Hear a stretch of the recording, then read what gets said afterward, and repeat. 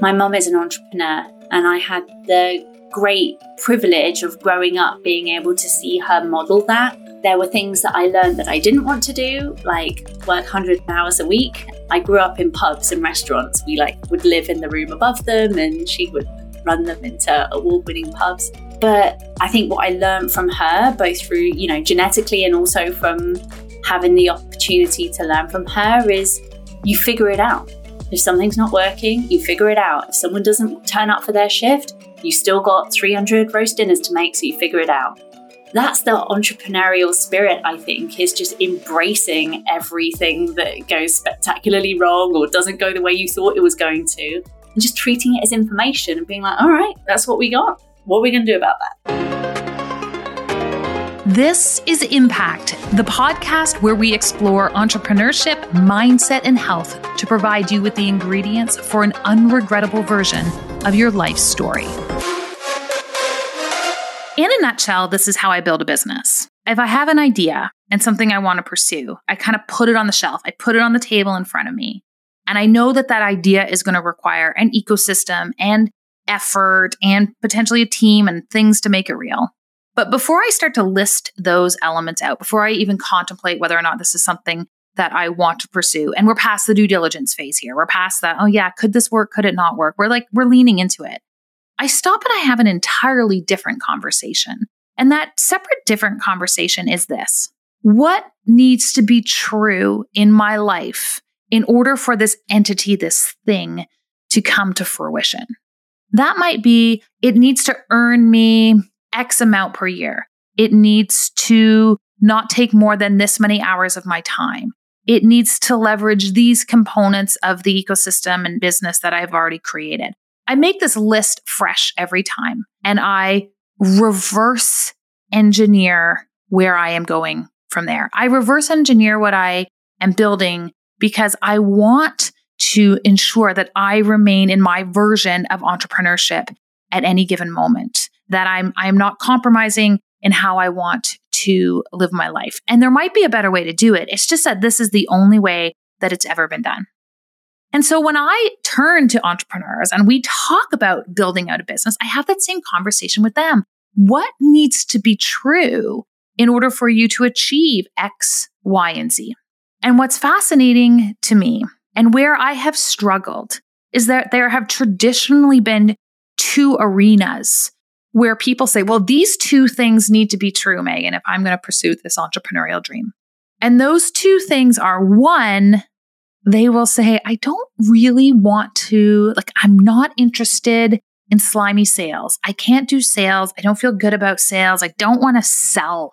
And I would have a moment. It's hard to have a product and not sell, but I'd let it sit there. And they'd say to me, the second thing you need to have in place in order for me to build my dream business is I don't have any interest in being on or being a part of or engaging in or feeling compelled to react to social media. I have a hard time differentiating where we just need to be outside our comfort zone and where we need to truly bring some of these pieces to the table. Now, I will acknowledge it is very difficult to have a product or have a business where the owner is sufficiently unprepared to sell their own product. But I am open to the possibility that there's more than one way to sell, that there is an art to having conversations that don't leave customers feeling pressured or feeling like there was an abuse of the relationship. And I struggle with the second. How do we have a brand and a presence and an influence in the world in the complete absence of social media? And so, in the vein of our previous few episodes, this notion of thinking outside the box, I wanted to have a conversation with an entrepreneur who was having her cake and eating it too, who was limiting or moving away from or no longer using social media, and someone who had a process and system around sales that didn't leave us feeling squirmy. And so in declaring that this was the type of conversation that I wanted to have, there was really no one in the world I could think of other than Katy Prince. Katy Prince is the founder of the Squirm-Free Business School. She's had the opportunity to speak on our stage at Impact Lives. She is adored by my audience. And she is truly an outside the box thinker. And so in this episode, we talk about these pieces. We talk about how do you deliver squirm-free sales? How do you hold compassionate boundaries and facilitate an opportunity for someone to lean into your products while never feeling pressured? And most interestingly, we talked about Katy's complete personal extrication from social media and how she's been able to continue to build a value-based growing company without leveraging that entire channel of traffic. She is compelling, compassionate, and forward-thinking. It is my pleasure to introduce you to Katy Prince. Katy Prince, welcome to Impact. Megan, it is an honor and a privilege to be joining you. I am so excited for our conversation today.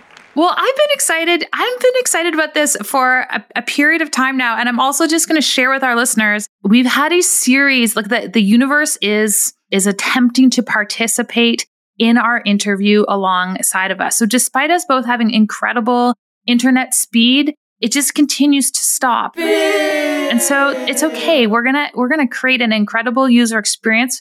We're gonna throw on some fun sound effects. And with any luck, you'll get a series of tremendous bloopers coming out of our incredibly serious conversation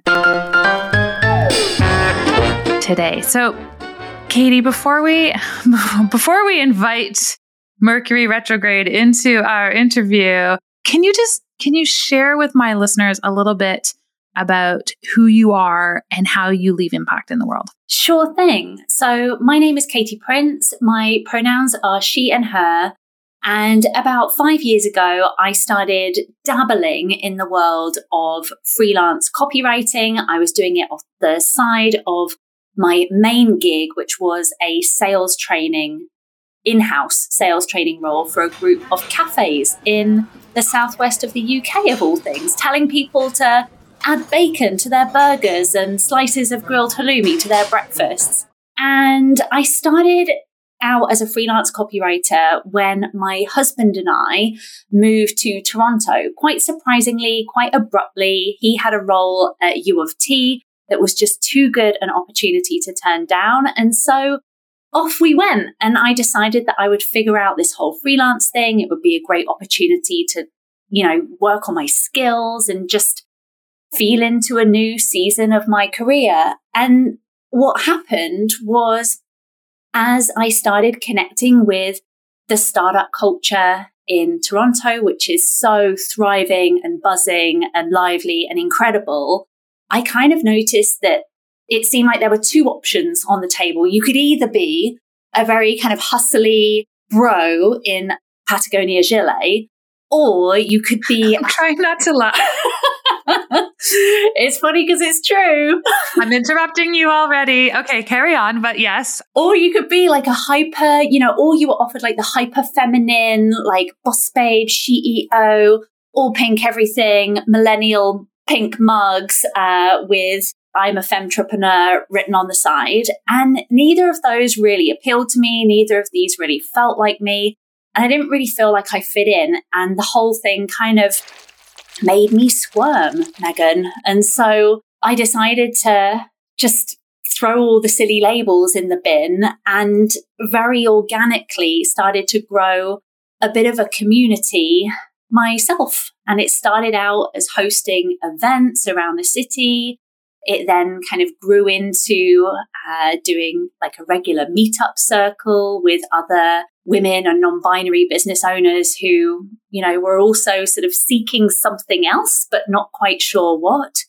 And kind of alongside this period of trying to find the people who got it, I was also growing my copywriting practice and was starting to get tapped up for things like sales training and bespoke copywriting workshops and doing a bit of strategy. And that's how the Squirm Free School of Business, as it is now, which is my sales training company, came to life. I couldn't stop laughing as you were sharing that. As someone who is engaged in the Toronto entrepreneurial community, I was like, yeah, there are a series of very distinct avatars. And so as you describe that, part of it was sort of my question is, how did we come to a place where we actually even needed a third category, which is basically come as you are entrepreneurs? In your experience and in watching copy and in the evolution of social media and entrepreneurship, how did we get there? That you are either riding a unicorn down to your office in the morning, or you are, hopping in your Ferrari and you're like sharing the whole story on social. Like how is it that we are so polarized in our entrepreneurial identities? Oh my gosh, that's a very big question to kick off this discussion, isn't it? Yeah. Oh my goodness. Well, one of the things that I've always found fascinating about copy and language, and I suppose as I'm reflecting on it now, is part of the reason why I really got drawn into copywriting, is the power of language. Language is so freaking powerful. Language has the ability to shape the way we think. We need words to be able to describe concepts. And, we've been kind of coming up through a big unlearning over the past 100 years or so, or even more recent than that, and dismantling what gender norms look like and what gender roles are. And as the world of entrepreneurship has been, I was going to say, become more open to women and non-binary folks and trans folks, but I don't know if it's more open. It's more that we're kind of elbowing our way in and bashing the door down. And a need has developed for language that describes what is neither hyper masculine, quote unquote, and hyper feminine, quote unquote. There's a lot more gray area in between.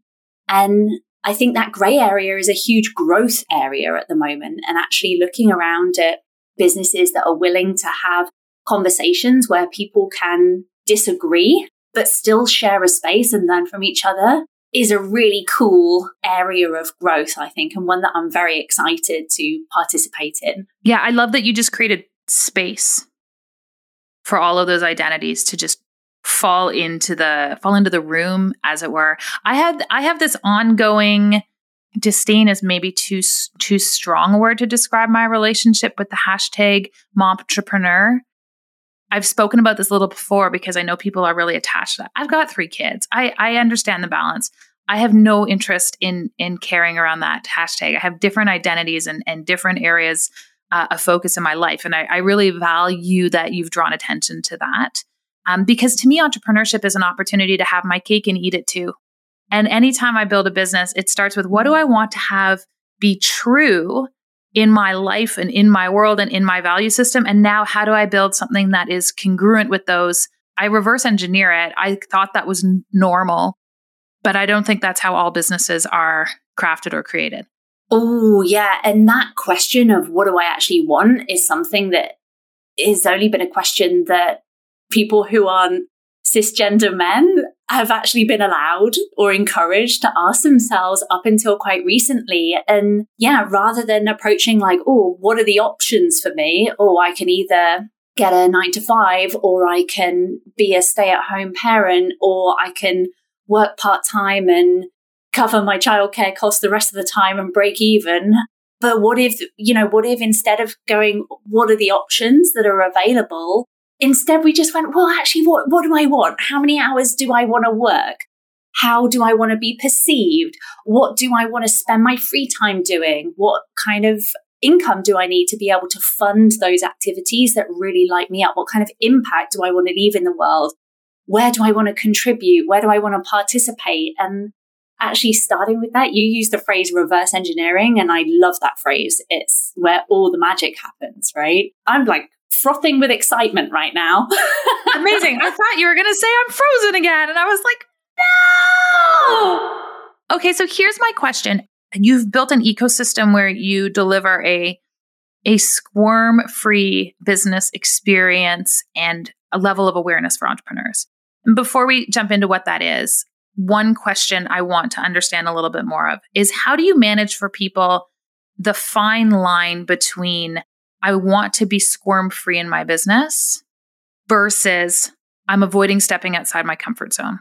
And is squirm-free living within your comfort zone, but also having your business? Like, what is the relationship between growth and being outside your comfort zone and existing in a squirm-free state? Oh, I love this question. I love this question because, yeah, there is a big difference between being afraid to try something new and something feeling inherently off or intuitively wrong about the way that you're being told you have to go about something. So when I talk about squirm-free selling and what squirm-free means in the context of sales, I'm always talking about the sort of squirm-free means that it's free from expectation. It's free from shame-driven selling. So trying to bully or shame someone into a sale. It's free from having to pretend to be someone you're not in order to get a result. It's free from false urgency and false scarcity. So artificially engineered urgency and scarcity. And at its core, it's accessible. It is consent-led. And it's for real people who have real limitations and real lives and real commitments and real feelings. That's what Squirm Free is about.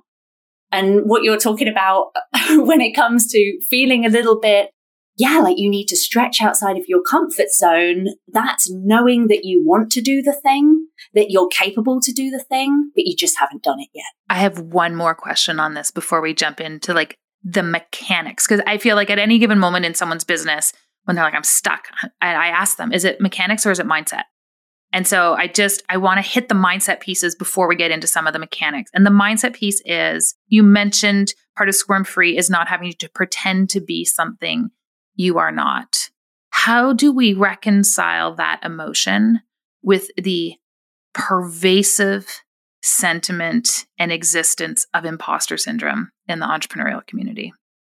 I'm going to maybe say in the entrepreneurial, the non-cisgender male entrepreneurial community, but this is something I encounter having conversations with women an awful lot.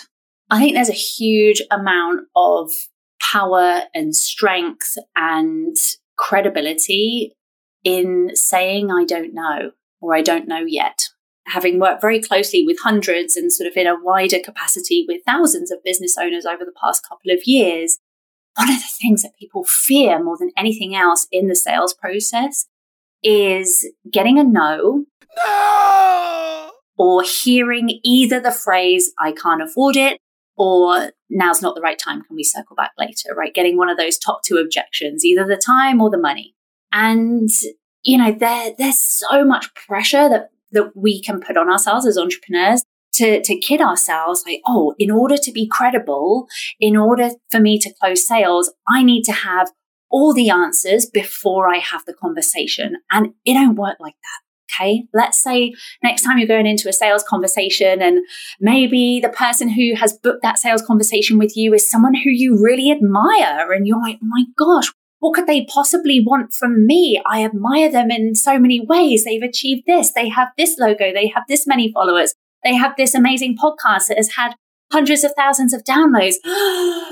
Oh my goodness, what could I possibly offer them? What if instead you went in with a curious mind and just went in open to finding out why, and were open to asking questions? So instead of, let's say they tell you, oh, this is a little bit more than I was planning to spend, instead of going, oh gosh, and fumbling around trying to figure out an answer for them, instead you ask, oh, okay, thank you so much for sharing that. Can you share with me a little bit about what kind of investment you are looking to make in this kind of product or service or offer or whatever it is? And then listening curiously, there's obviously a mismatch in our expectations somewhere. Let me see if I can find out where the missing link is. Let me listen really carefully. All we have to do as salespeople and as business owners is join the dots between what people think they want and think they need in order to solve their problem, and then help them join the dots between what they actually want and actually need and what's actually going to solve the problem. And sometimes it's delicate and it requires that we put that sense of, I'm not good enough, I'm not this, I'm not that. We put ourselves to the side and actually we just get into service mode. Yeah, what do you need? What do you need in order to feel safe making this decision? What else do you need to know before this feels amazing for you to say yes to? How would you describe your relationship to sales? Not squirmy. Well, good. How would I describe my relationship to selling? Well, that's a really interesting question. As I'm reflecting on this, I'm feeling flutters of excitement just underneath my collarbones. I feel like physically excited about selling. I find it so exciting to have the opportunity to listen to what people are struggling with, listen to what people's goals are, listen to what's on people's minds, what's their main concern, what's getting in the way for them, and then take all of that information in, process it. You can take a bit of time to process it. It doesn't have to be all on the spot. And then say, oh, have you thought about this? What if we did that? What if we were to start on this in the next 2 weeks? Would that help? And go from there. I find it so exciting. So exciting. It's so interesting. Every interaction is different. I'm just like, oh. I appreciate that excitement too. And I think when I turned and realized that huge numbers of my colleagues loathed the notion of selling, I was so surprised because my colleagues are practitioners. My colleagues have strategy within them that literally changes the trajectory of someone's life and sometimes like multiple generations of people's lives. Like they get to package things that are of such tremendous value that I can't imagine anything, one, easier to sell, but two, more exciting to have the opportunity to provide for people to buy. Like I also enjoy purchasing things I really want and the chance to create something that is of such high value. I'm like, right? Holy smokes, it's the best thing ever. And then I looked around and everyone's like, you are bananas, Walker. Like, what are you talking about? And so I want to, for a quick second, I want to talk to them. And you know my people. You've had an opportunity to get to know them. What do you want to say to that cohort of entrepreneurs who have this privilege of creating things of tremendous impact and value in this world, who are just, they can't step into their confidence in that sales piece? I would just love for you to hold their hand for a hot second.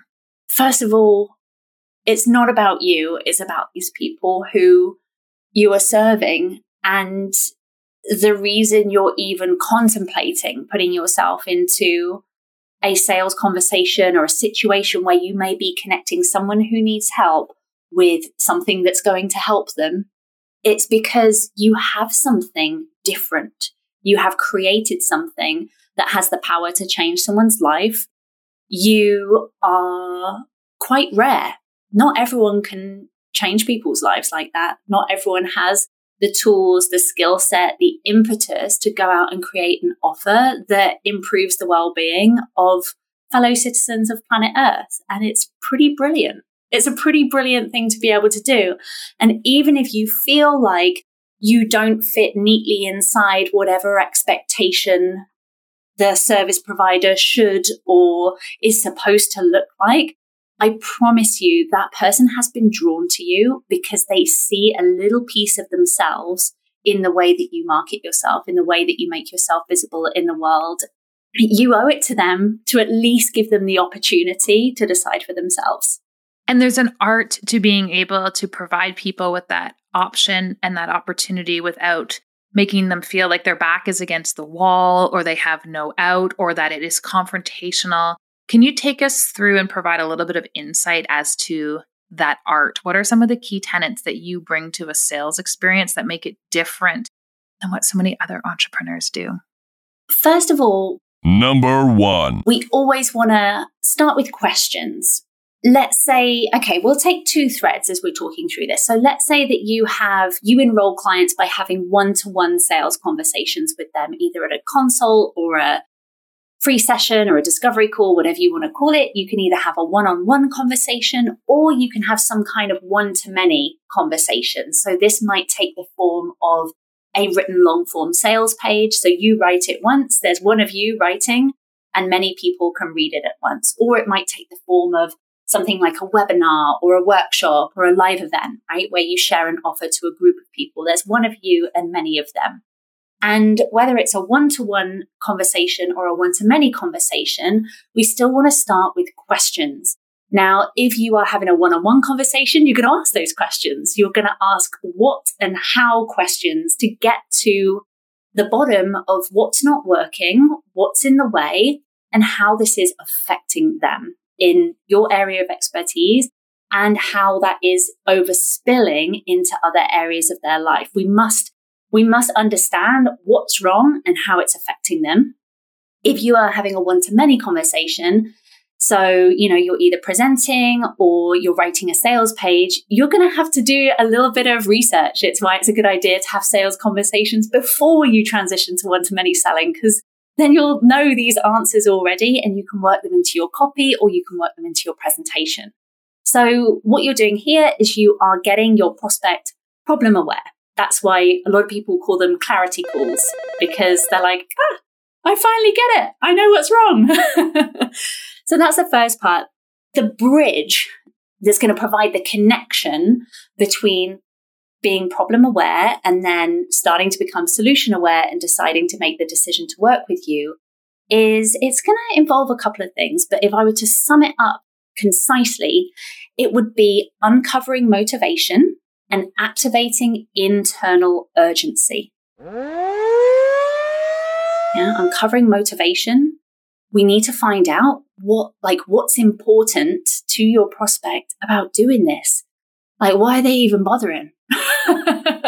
What's important? What's in it for them? Now, if we're having a one-on-one conversation, we might ask something like, and where would you like to be 3 months, 6 months, 12 months from now? Yeah. And what will that do for you? Right? You're going to ask questions that really help them paint a vivid picture. And that creates that internal pull, that motivation of, oh, yeah, I want that. If we're in that one-to-many, again, if you're writing your copy, then you can paint that picture for people with your words because you've done all this wonderful market research. Take 10 minutes and be like, okay, everyone, we're going to take 2 minutes now. I want you to write down your boldest, most unapologetic vision for whatever the heck you want. Get it down on paper right now. Everything that comes down, nothing is too much to imagine for yourself. So motivation and then activating internal urgency.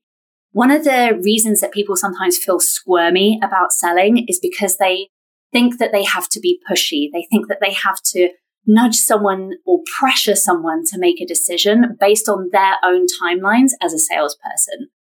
You ain't got to do that. What you have to do is instead uncover and activate the urgency that already exists within the buyer.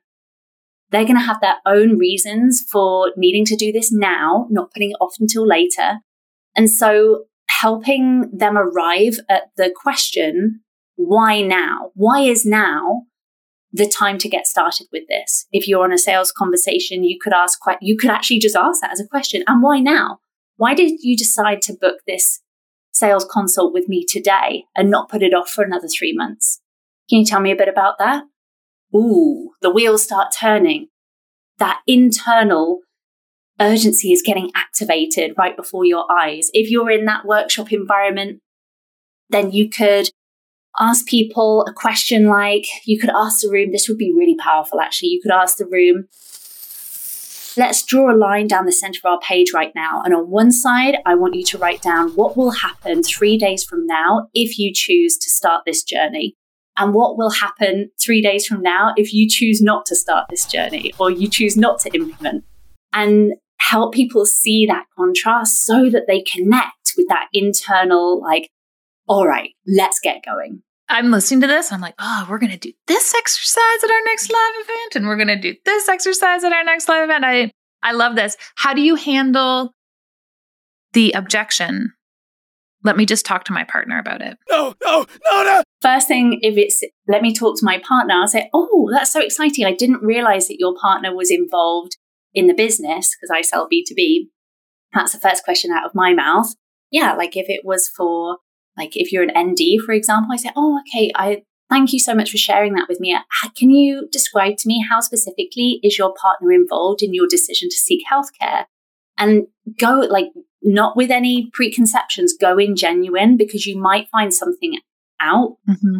Yeah, you just wouldn't have known before. Maybe they're planning to pay for it. Maybe there's, I don't know, there are all kinds of reasons why a partner may or may not be involved. But this is going to help you understand, is the partner genuinely involved or is this actually a mask for a stall? So I need to think about it is the real question. If you arrive there, then the next question you ask is, Okay, fantastic. I completely respect that you are taking some time to think this over. I can tell that it's an important decision to you.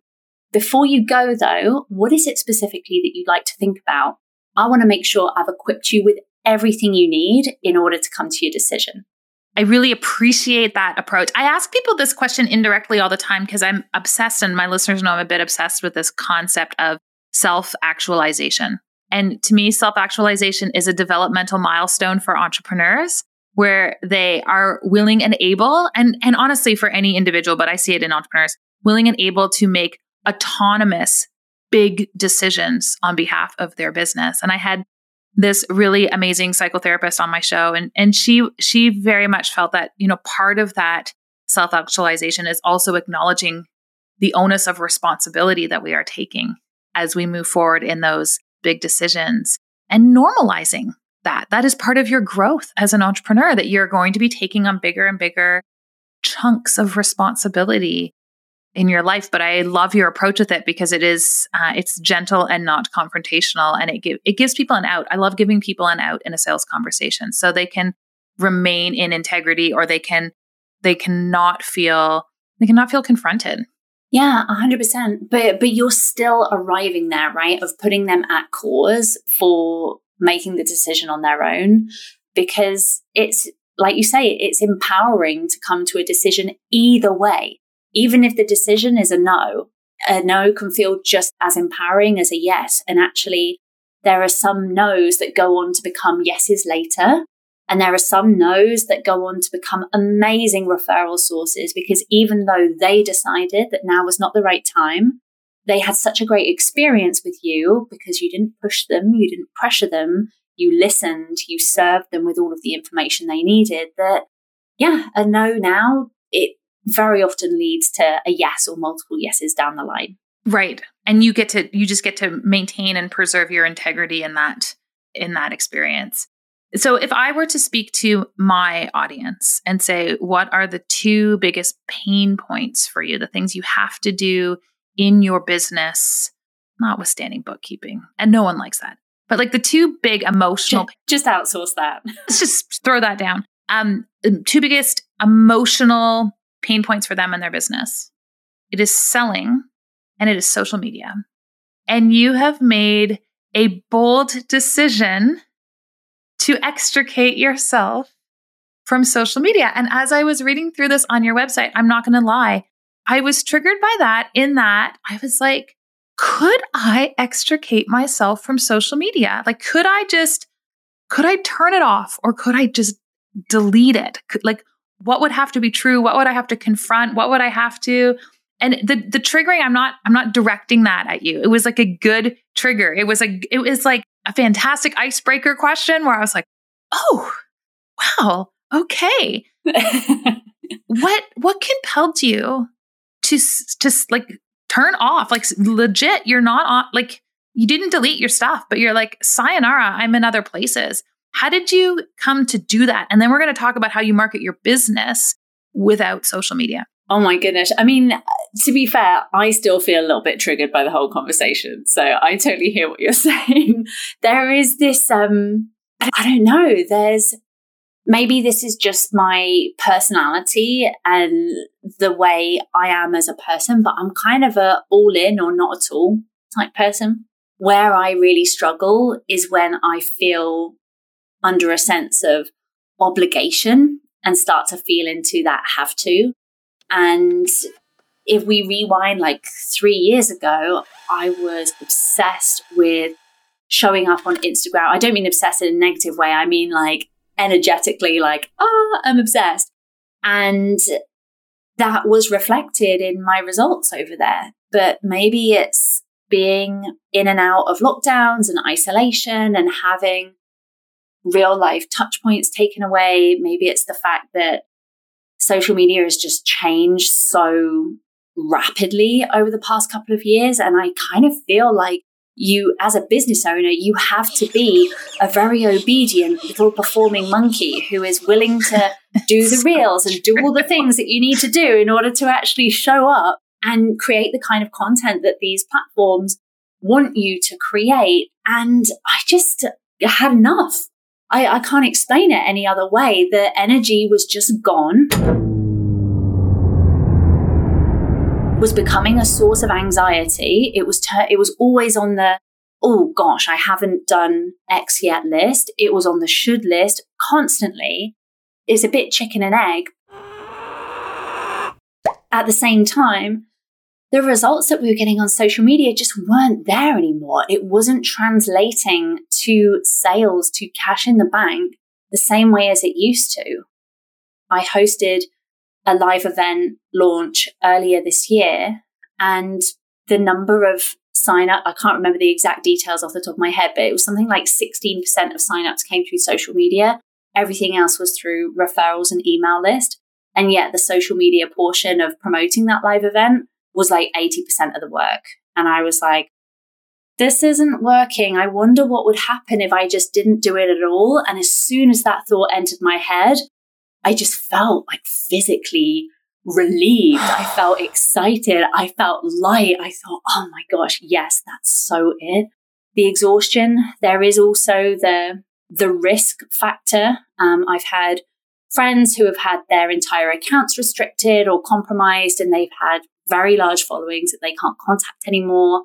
There is also this kind of moral feeling of like push-pull, like, do I really want to send any more money to Mark Zuckerberg and friends? Is that something that I want to fund?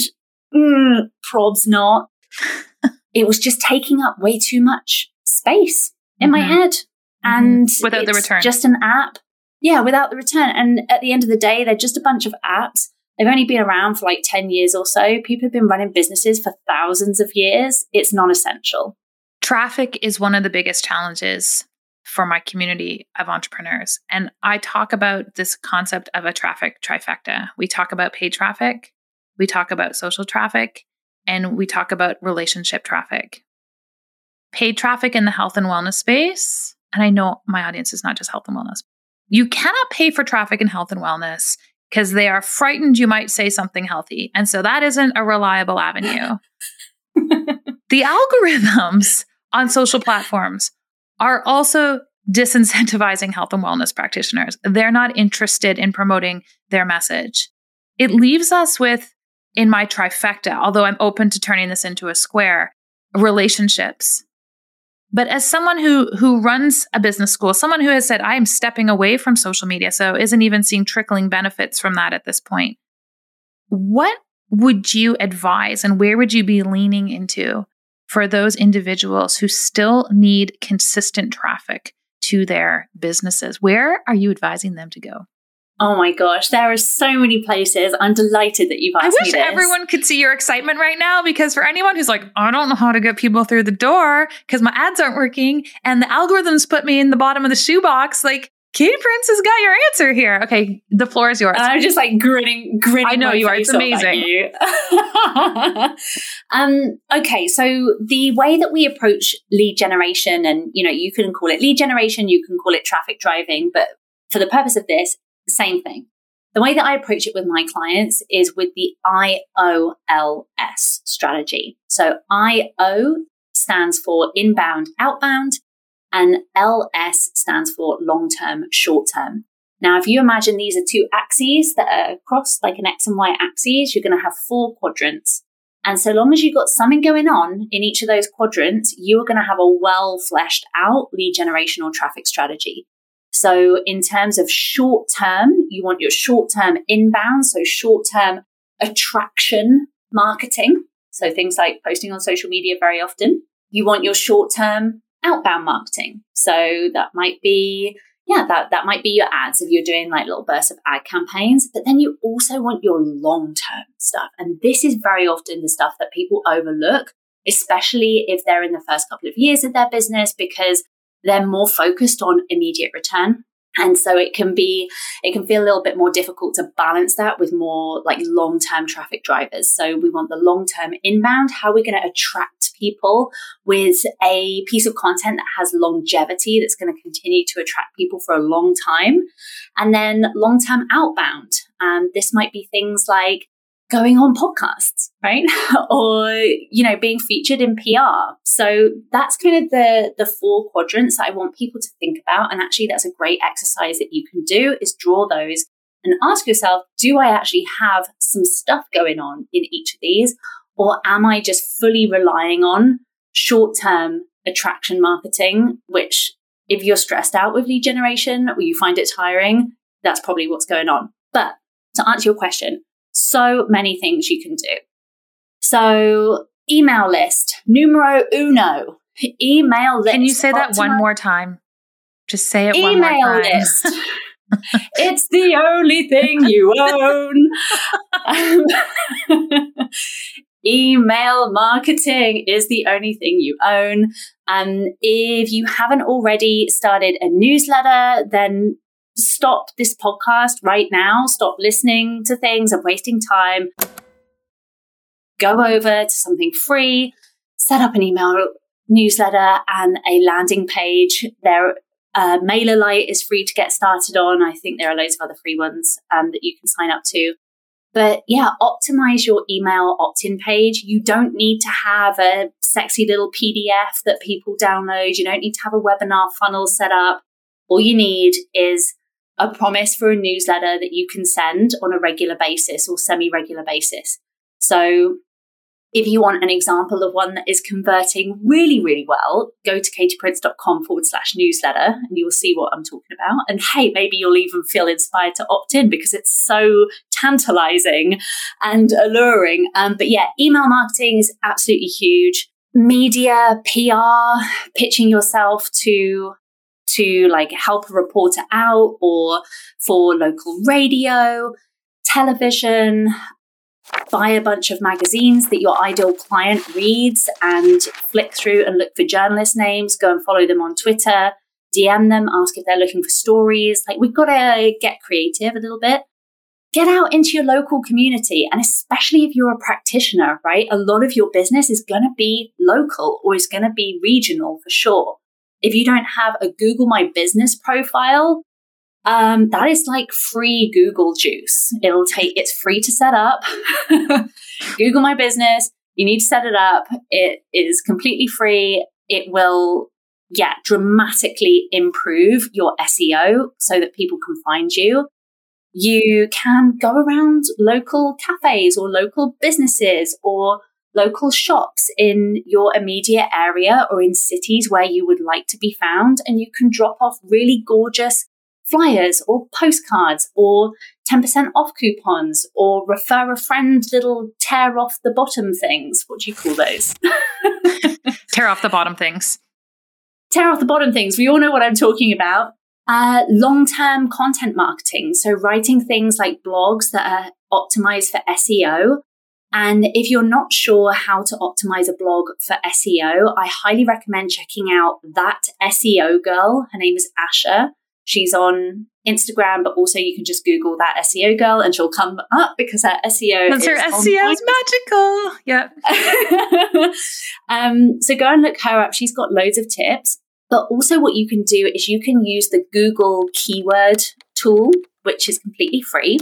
And if you're thinking of writing a blog or recording a podcast episode or doing a YouTube video and you want to make sure it's optimized for search, you can type in your topic. So let's say it was sales tips for naturopaths, and you would type it in, and then you would search that in the Google search tool. Sorry, I'm getting like overexcited and tripping over my words, aren't I?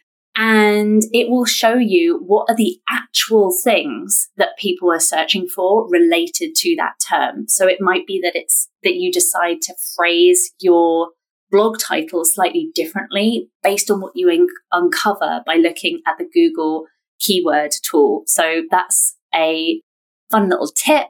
You can use Pinterest. Pinterest is an amazing source of traffic.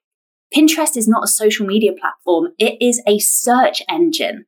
People on Pinterest are looking for stuff. They are trying to find you. My new backyard. Yeah, if you haven't got started with Pinterest before, Megan Williamson is the person you need to check out. She's actually Ontario based as well, but she is just like the master of all things Pinterest. Look her up. You can also leverage something that's like really easy to leverage to drive traffic. It's so underutilized and so underestimated. Email signatures. Optimize your email signature. Yes. If you do nothing else, like how many people do you email every single day? Direct them off to something. Hey, I'm now booking, link to thing you're now booking. Update it every couple of weeks. Brilliant. You can start a podcast or guest on other people's podcasts. You can fully stock your reviews and testimonials. So, you can either record video testimonials or audio testimonials if that's something that's suitable for the kind of business that you have. And then you can publish them on YouTube, on a podcast or private podcast feed. You can request, if you have set up the Google My Business profile, then you can request Google reviews, which again does wonders for your SEO. I'm just like rattling them off here, Megan. Shall I keep going? I'm sitting here, I'm like, probably people are like, I don't know how to market myself. You're going to listen to episode 266 of the Impact Podcast. Katy, I think this is amazing. And what it has done for people is it has removed the capacity to say there isn't an option for me. We have given a plethora of alternatives to the social media piece. It actually just requires that we take action, that we move from talking about it to doing it. Yes. And this is before I've even talked about things like networking, going to events, hosting a meetup circle, putting together a little, online workshop and listing it on Eventbrite. If you list it in multiple cities on Eventbrite, it'll make it more visible. There are just so many ways that you can connect with people. Katy, when I look at impactful individuals and impactful entrepreneurs, I realize that there's almost like secret ingredients that go into enabling them to be successful. And I'm always curious about what I call impact ingredients, the things that enable successful entrepreneurs and impactful people to tick and take the action that they do. So I've got a series of questions for you in this arena, and they're quick. I say that they're quick. And then the last time I asked someone these questions, they're like, this is a podcast in and of itself. So I want you to know the lens through which is quick, despite the fact you could be tempted to not be fast. And the first one is, now that I've told you exactly how long to speak, how do you cultivate courage? Where does that come from? When you need courage at a moment's notice, where do you go to get it? I play the song Just Got Paid by Sagala very loud into my noise cancelling headphones. And I do this. I'm pumping my arms up and down for anyone who can't see. Yeah, I physically have an anchor for that song, a courage, confidence, and excitement anchor. And you can create one yourself. It's like a Pavlovian response, right? You rang the bell, showed them the meat paste, and they started salivating, right?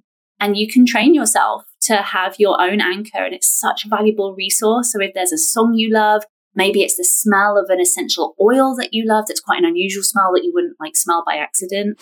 Or maybe it's even like a pressure point that you press on your body like a button, and you associate that with good feelings. Yeah, that's a resource that I go back to again and again. What's a non-negotiable for you? Getting lots of sleep. Brilliant, because I was going to ask you about your favorite health hack, but honestly, it's probably one and of the same. Yeah, sleep is everything. Sleep is everything.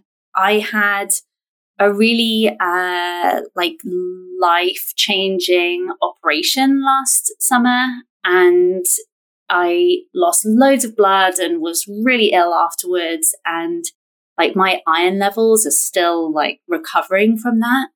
And if you feel tired, you have to rest. There's no way around it. There's no way around it. It's true rest. It's like email marketing. There's no way around it. Yes. Even as a naturopathic doctor, I am surprised at how incredible I feel every time I actually fully enable myself to restore and recover and rest. It is a universal truth. And write emails. About it. Last question for you, Katy. As an entrepreneur, were you born with it, or did you learn to acquire these skills? Ooh, interesting. I think I was born with it. My mum is an entrepreneur, and I had the great privilege of growing up being able to see her model that for me. There were things that I learned that I didn't want to do, like work 100 hours a week. I grew up in pubs and restaurants. We would live in the room above them, and she would run them into award-winning pubs. But I think what I learned from her, both through, genetically and also from having the opportunity to learn from her, is you figure it out. If something's not working, you figure it out. If someone doesn't turn up for their shift, you still got 300 roast dinners to make, so you figure it out. That's the entrepreneurial spirit, I think, is just embracing everything that goes spectacularly wrong or doesn't go the way you thought it was going to, and just treating it as information and being like, all right, that's what we got. What are we going to do about that? I have a bonus question because I'm kind of curious. You're like, I thought I was done. What do you want your legacy of impact to be? Honestly, I don't have a big ambition to have my name world renowned or anything like that. I want to enjoy my life. I want to have lots of fun memories with my family. I want to go camping lots. I want to have lots of nice photos of me outdoors in lots of nice places. And I want to have the longest running roast dinner club for my friends. Yeah, it's not related to the business, to be honest. It's for me and my real life. Amazing. Katy Prince, you are such an inspiration. You think outside the box. You are leaving this incredible legacy of permission for other entrepreneurs to do the same. Where can we direct people to? I know it's going to be your email. Oh, yes. Oh, thank you so much. I've really, really enjoyed this conversation. It's been an absolute riot. If folks want to look at things like my courses and events that we've got coming up, they should go over to squirmfreeschoolofbusiness.com and have a good old explore, have a nice poke around, see what you like the look of. If you want to connect with me personally, as we've talked about, I am not on social media, so you cannot DM me. But what you can do is you can pop over to my personal website, which is katyprince.com. Over there, you can sign up for my personal Close Friends newsletter. And there's something very cool about my Close Friends newsletter. It's called the Sunday Slice. And every Sunday, I share a generous helping of small business secret sauce, topped with lots of little tips, as well as personal stories. And when you sign up for the newsletter, you also get access to my secret podcast, which will only show up in your podcast app when you subscribe for the newsletter. So even if you're just a little bit curious about what on earth is on Katy's secret podcast, then I suggest you head over to katyprince.com/newsletter and check it out. You are so smart and so cool and so amazing. Katy, thanks so much for joining me today. Thanks, Megan. Impact is what lives on when we leave the room, tuck them in, or step off stage. It is less about what you do, more about how you make them feel, and everything about how you choose to show up in the world. If you enjoyed this podcast, hit subscribe on Apple Podcasts, Stitcher, Spotify, or wherever you are listening to this episode. I am your host, Megan Walker. Until next week, aim for impact.